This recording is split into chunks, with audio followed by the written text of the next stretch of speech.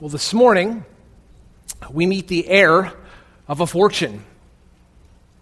His is a story of romance, famine, even war.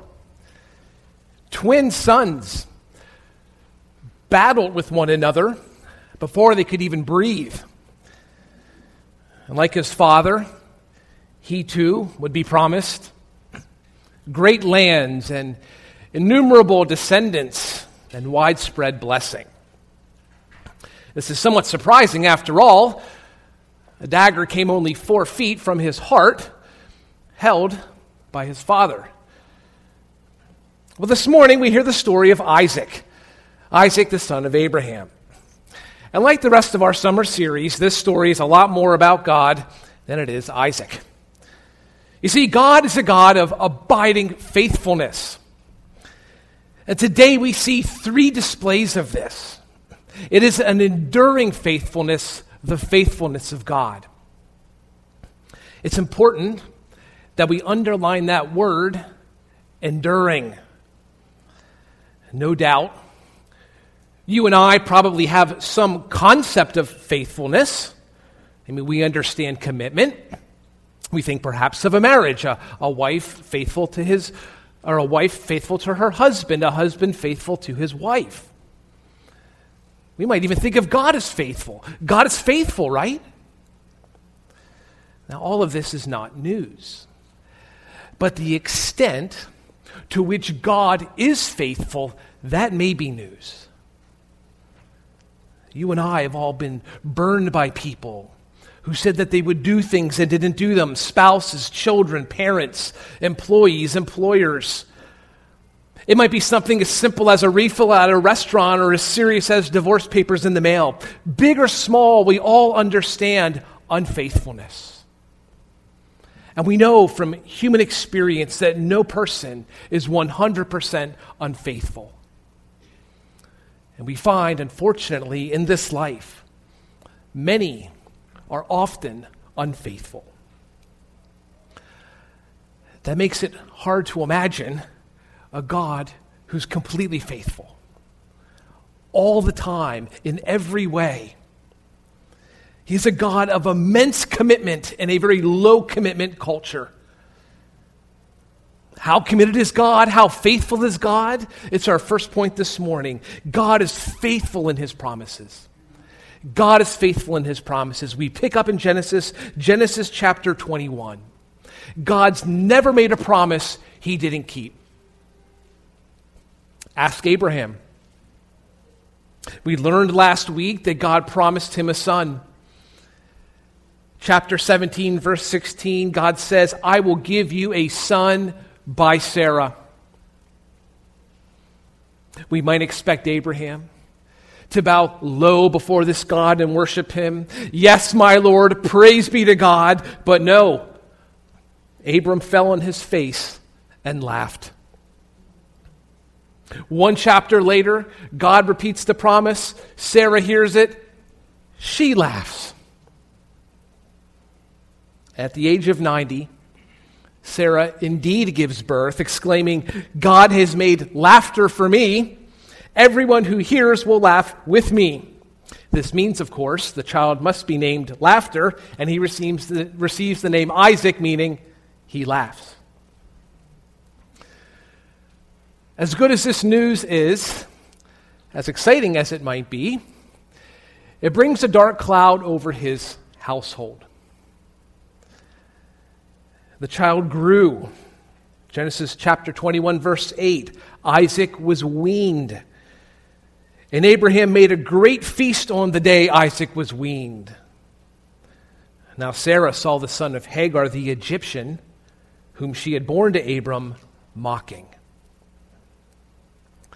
This wonderful celebration grew dark. Isaac would have been around 2 or 3 years old at this time. That's the typical age for weaning. And in the room were Hagar and Ishmael. Notice the title in verse 9, Hagar the Egyptian. This is one way of reminding us that the promised seed of Abram, the promised line of Abram, it would not be through Hagar. And if you can recall, in an effort to, quote, help God produce an heir, Sarah gave Abraham her maid, Hagar. They produced a child named Ishmael. This whole thing now ruins the party. You now have competing sons. The Bible says that Ishmael mocked Isaac. It's difficult to determine exactly what he did. Our English Bibles bear this out, using a number of different words to describe it. Some Bibles read he was mocking, laughing, making fun, playing, scoffing. That word in the Hebrew can be as harmless as just innocent playing, or as dark as something sexual. Paul in Galatians chapter 4 is going to reflect back on this scene, and he's going to call it a persecution. But whatever it was, whatever happened, it was enough to incite the scorn of mom. And she says in verse 11, "Drive out this maid and her son, for the son of this maid shall not be an heir with my son Isaac." And God gives the okay to Abraham for this to take place. He can follow this request of his wife, to follow the desire of his wife. We should note that God did care for Hagar and Ishmael. Though they departed the household, God still cared for them. But here we are, advanced in age, Sarah and Abram. Sarah being barren, God kept his promise to Sarah. He kept his promise to Abraham. She bore Isaac. So will this boy make it? We might even ask, will he survive his teens? Remember, last week we concluded with the offering of Isaac. It was the true test of any parent's loyalty. Will we love God more than our children? Will we put nothing else before him? God himself, he told Abraham to sacrifice Isaac. Take your son, your only son, and offer him as a burnt offering. And just as Abraham prepared to thrust that dagger into the chest of Isaac, he raised his eyes and looked, and behold, behind him a ram, caught in the thicket by his horns. And Abraham went and took the ram and offered him up for a burnt offering in the place of his son. Abraham called the name of that place, "The Lord will provide." The New Testament will reflect back on this. It'll provide some commentary. Hebrews 11. Abraham considered that God is able to raise people even from the dead, from which he also received back Isaac as a type. That's wonderful. He's unable to see the outcome of this. He's unable to see God's full plan, but he knew God keeps promises. God is faithful to keep his promises. For you and I this morning, we have his promises in the Word of God. One statistic records 7,706 promises in the Old Testament. Deuteronomy 28 has the most, with 133 in one chapter. The New Testament contains 1,104 promises. That's a total of 8,810 promises in the Bible. God keeps each one. Psalm 89, "But I will not break off my loving kindness from him, nor deal falsely in my faithfulness. My covenant I will not violate, nor will I alter the utterance of my lips," says God. He never fails. Here's just a handful of examples. 1 Corinthians chapter 10, verse 13. He never fails to limit our temptations. God is faithful, who will not allow you to be tempted beyond what you are able. 1 John 1:9, to forgive your confessed sins. If we confess our sins, God is faithful and righteous to forgive. How about when you suffer for obeying God? Those who suffer according to God's will should commit themselves to their faithful Creator and continue to do good. What if your faith might fail? But the Lord is faithful, and he will strengthen and protect you from the evil one. 2 Thessalonians chapter 3, verse 3. And God keeps all he calls. 1 Thessalonians 5, verse 24. Faithful is he who calls you. He will also bring it to pass. God is faithful in all his promises. And let me add this observation to these texts. You heard as we read those texts, repetition. You and I, we need repetition. We need the repetition of God's word. You and I need to come back to this well of promise time and time again. This would be one function of the Bible in the life of the believer. It's to deliver you and I potent, high-test truth.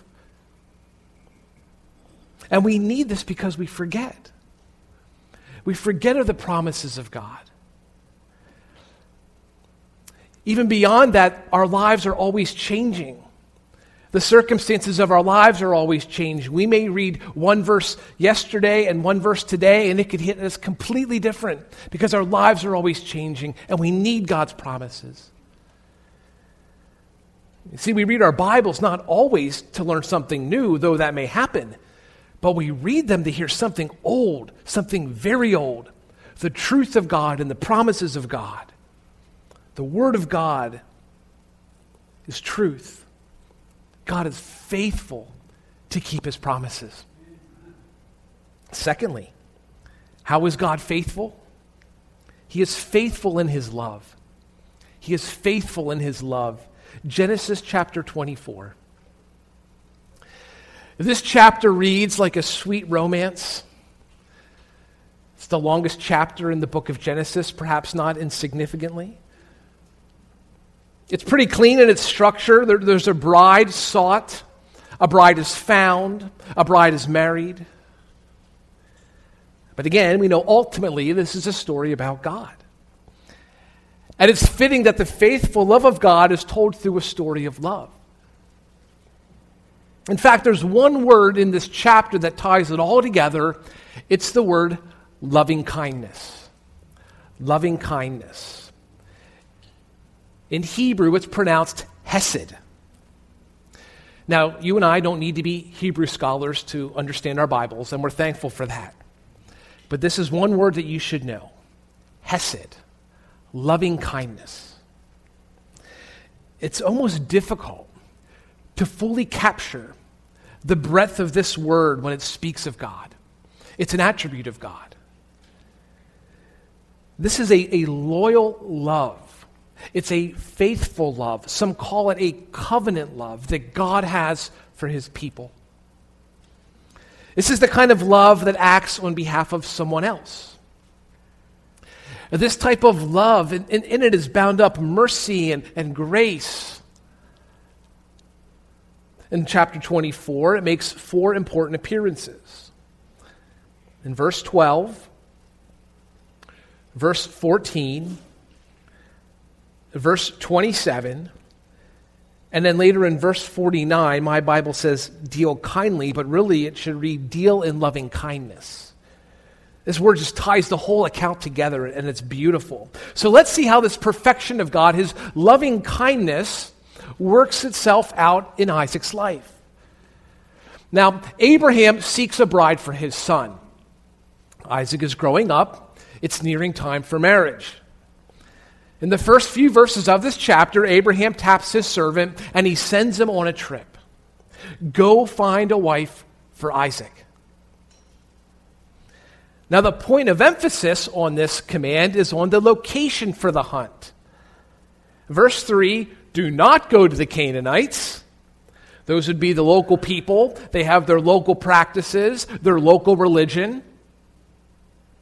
It's false religion. That's not going to suffice. Verse 4, go to my country. That's the command. But the servant sees a problem. What if I find a wife? And what if she won't come back with me? Should I take Isaac back to Mesopotamia? Well, verse 6 is like a big exclamation mark from Abraham. Beware that you do not take my son back there. Verse 7, the Lord, the God of heaven, who took me from my father's house and from my land of birth, and who spoke to me and swore to me, to your descendants I will give this land. He will send his angel before you, and you will take a wife for my son from there. Abraham has complete confidence in the Lord. Well, the servant arrives at his destination. Interestingly, he has all that he needs to woo this wife-to-be. Many camels, many goods. That sends a particular kind of message. It's more Porsche than Pinto, if you're following me. So upon arrival, he stops, showing off all of his wealth and his goods. He stops to refuel. In verse 12, O Lord, the God of my master Abraham, please grant me success today and show loving kindness to my master Abraham. There's 3 points of this prayer we want to examine. First, notice that he prays on behalf of Abraham. He knows that God's faithful love has been unending toward Abraham. Oh Lord, may it show up again today. Secondly, he prays that way. He prays for today. Grant me success today, not tomorrow, Lord. May it happen today. I just got here, but may I find that bride this afternoon. And thirdly, he appeals to God's treatment of Abraham. Again, God possessed a loving kindness for Abraham. He set his love upon him. And then verse 14, he gets into some specifics. He continues praying, Behold, I am standing by the spring, and the daughters of the men of the city are coming out to draw water. Now may it be to the girl to whom I say, Please let down your jar so that I may drink, and who answers, Drink, and I will water your camels also. May she be the one whom you have appointed to your servant Isaac. That is one specific prayer. I wonder, does God even answer prayers like that? Will he answer prayers like that? Verse 15, before he had finished speaking, Rebekah arrives. This is a good start.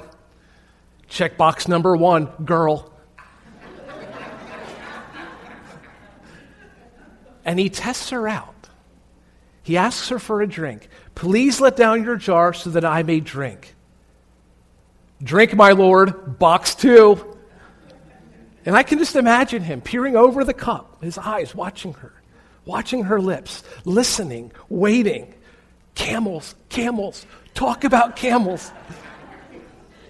And verse 19, when she had finished giving him a drink, she said, I will draw also for your camels until they have finished drinking. That's an extraordinary turn of events. And just so we all know, God can answer prayer that way. He's not obligated to, but we may pray that way. I say God welcomes those kinds of prayers. And God can answer specific prayers. God loves to give good gifts to his children. The servant gets to witness firsthand how God chose to care for Abraham and now provides for him in his house. But this find is not yet complete, not yet. The family needs to weigh in. Abraham is wealthy. Abraham is generous. Remember, we talked about the camels and the goods. And the servant will go on and give this Rebekah very fine gifts. Verse 22, she returns home that night from meeting this man at the well with 2 bracelets and a nose ring. Now that might yield a particular response from some of the dads in our audience this morning. Don't email me. In the ancient Near East, this was culturally normal. This was the way you went about wooing a bride, or perhaps providing a dowry, or winning someone to your idea. Now you and I might expect to meet Dad next in this account, but we meet a man named Laban. He's the brother of Rebekah, and Laban's quite excited to see this wealth. In verse 30, when he saw the ring and the bracelets on his sister's wrists, he went to the servant. It's almost as though Laban is running out of his home to meet these people. This servant of Abraham receives amazing hospitality, but we also remember he's not here for that. He's not along for the hospitality, he's on a mission.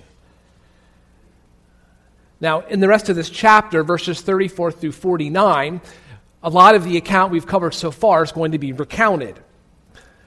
Most of all, what's most significant is that he's going to ask Rebekah to be Isaac's wife. Will you deal in loving kindness with my master? In other words, will you treat Abraham as God has treated him? And in verse 51, both the brother and the father accept this. Here is Rebekah before you. Take her and go. Let her be the wife of your master's son, as the Lord has spoken.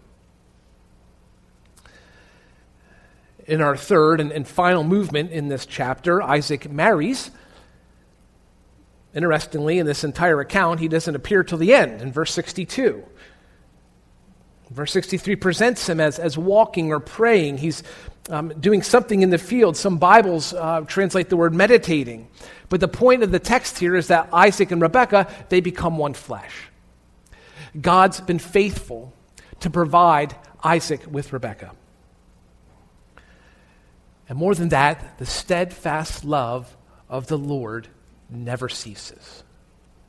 You know the song, but you also know more. You now know the word. The hesed, the loving kindness of the Lord never ceases. God's loving kindness that he extends to his people, it's dependent upon God himself. God set his love upon Abraham. And God set his love upon Isaac. And he kept that promise of land and seed and blessing. He kept that promise going. The people of God, you and I, Abraham, Isaac, daily we do things that can cause the love of God to fluctuate, to go up and down, to be present and to be gone. But that's not the love of God. That is not how God's love works for us. Paul makes this wonderful argument in the book of Romans. He observes that almost no one dies for someone who's good. In fact, there's very few people who would even exchange their lives for a righteous person. And this is how we know that God loves us. Paul goes on, he demonstrates his own love toward us, in that while we were yet sinners, Christ died for us. You see, in the loving kindness of God, he gave his son to die, not for the righteous, not for the good. That's Paul's point. While we were yet sinners, Christ died. These are not the kind of people who are children of God. They're not the family of God. They're not deserving of his love. He did it for people who are indifferent and people who are ignorant of Christ. There are people who are going this way, and it is not God's way. So this morning, someone may well ask, how do I know that God loves me? Jesus died for you. He gave his life for you. And the Bible says that if you believe that he died for your sins and you believe you have sin, that you'll be forgiven. Jesus rose from the dead so that you no longer have to pay the penalty for your sin. The loving kindness of God makes a difference. While we've seen God keep his promises, and we've seen God's loving kindness, that he's faithful in both of these ways. But thirdly, how is God faithful? He's faithful in adversity. He's faithful in adversity. This is chapter 25 and chapter 26. And in these chapters, the sun is setting in the life of Abraham, the father of Isaac. And we know that God promised Abraham an heir, and Abraham's now going to pass that baton, pass that promise on to his son Isaac. Chapter 25 confirms this. In verse 5, we see Abraham gave all that he had to Isaac. Now, to be clear, he had other options. He had other sons. And verse 6 reveals that. We also know he had Ishmael. But none of them were the son of the promise. In verse 11, it came about after the death of Abraham that God blessed his son Isaac. But the promises of God were not without adversity. And we're going to see it now in Isaac's sons, in his lies, and in his wells. Now, like Sarah, Rebekah was barren. Isaac's wife Rebekah was barren. And it's worth noting, across the board, and across these major patriarchs of the faith, Abraham, Isaac, and Jacob, all three of them had a wife who was barren, at least for a time.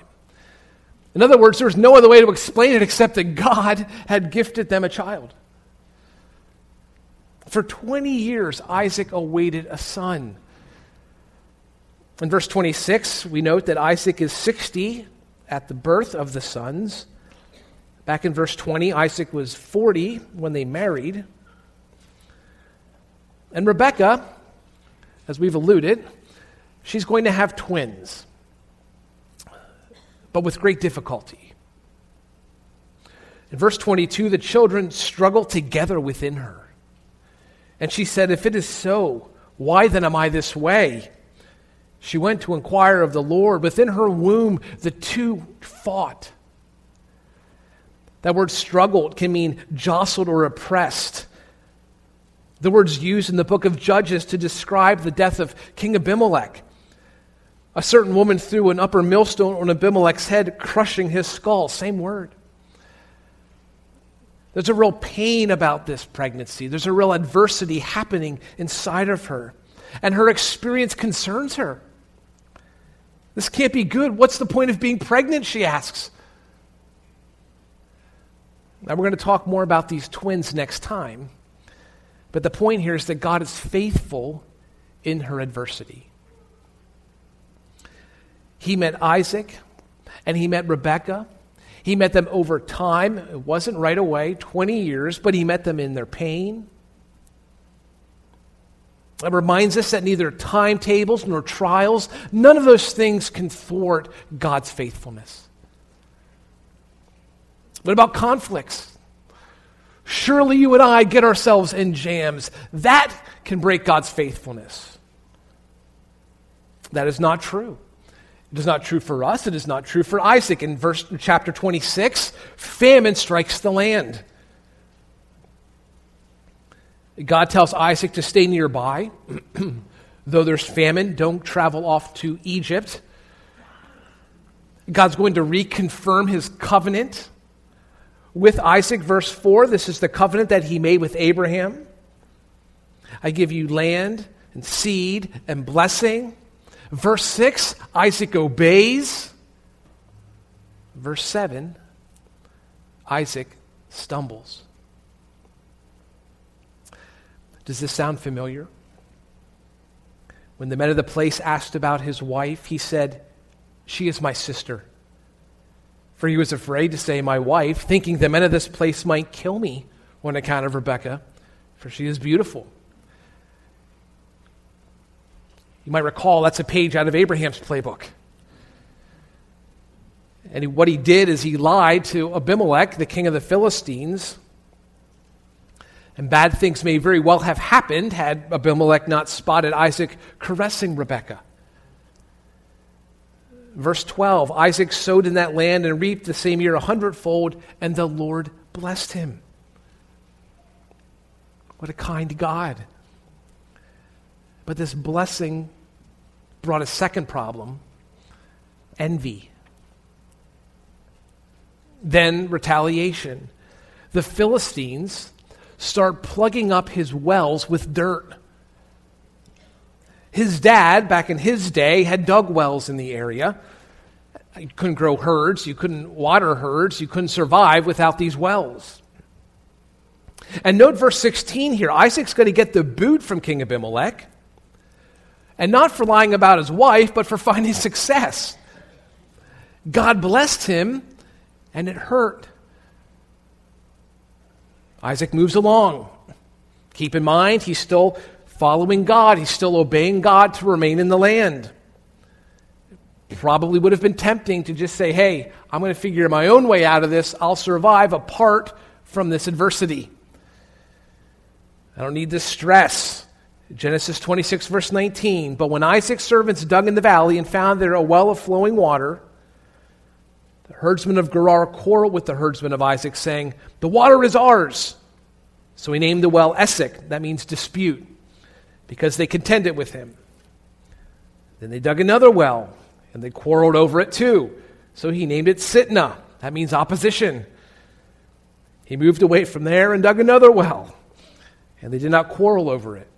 So he named it Rehoboth. For he said, at last the Lord has made room for us, and we will be fruitful in the land.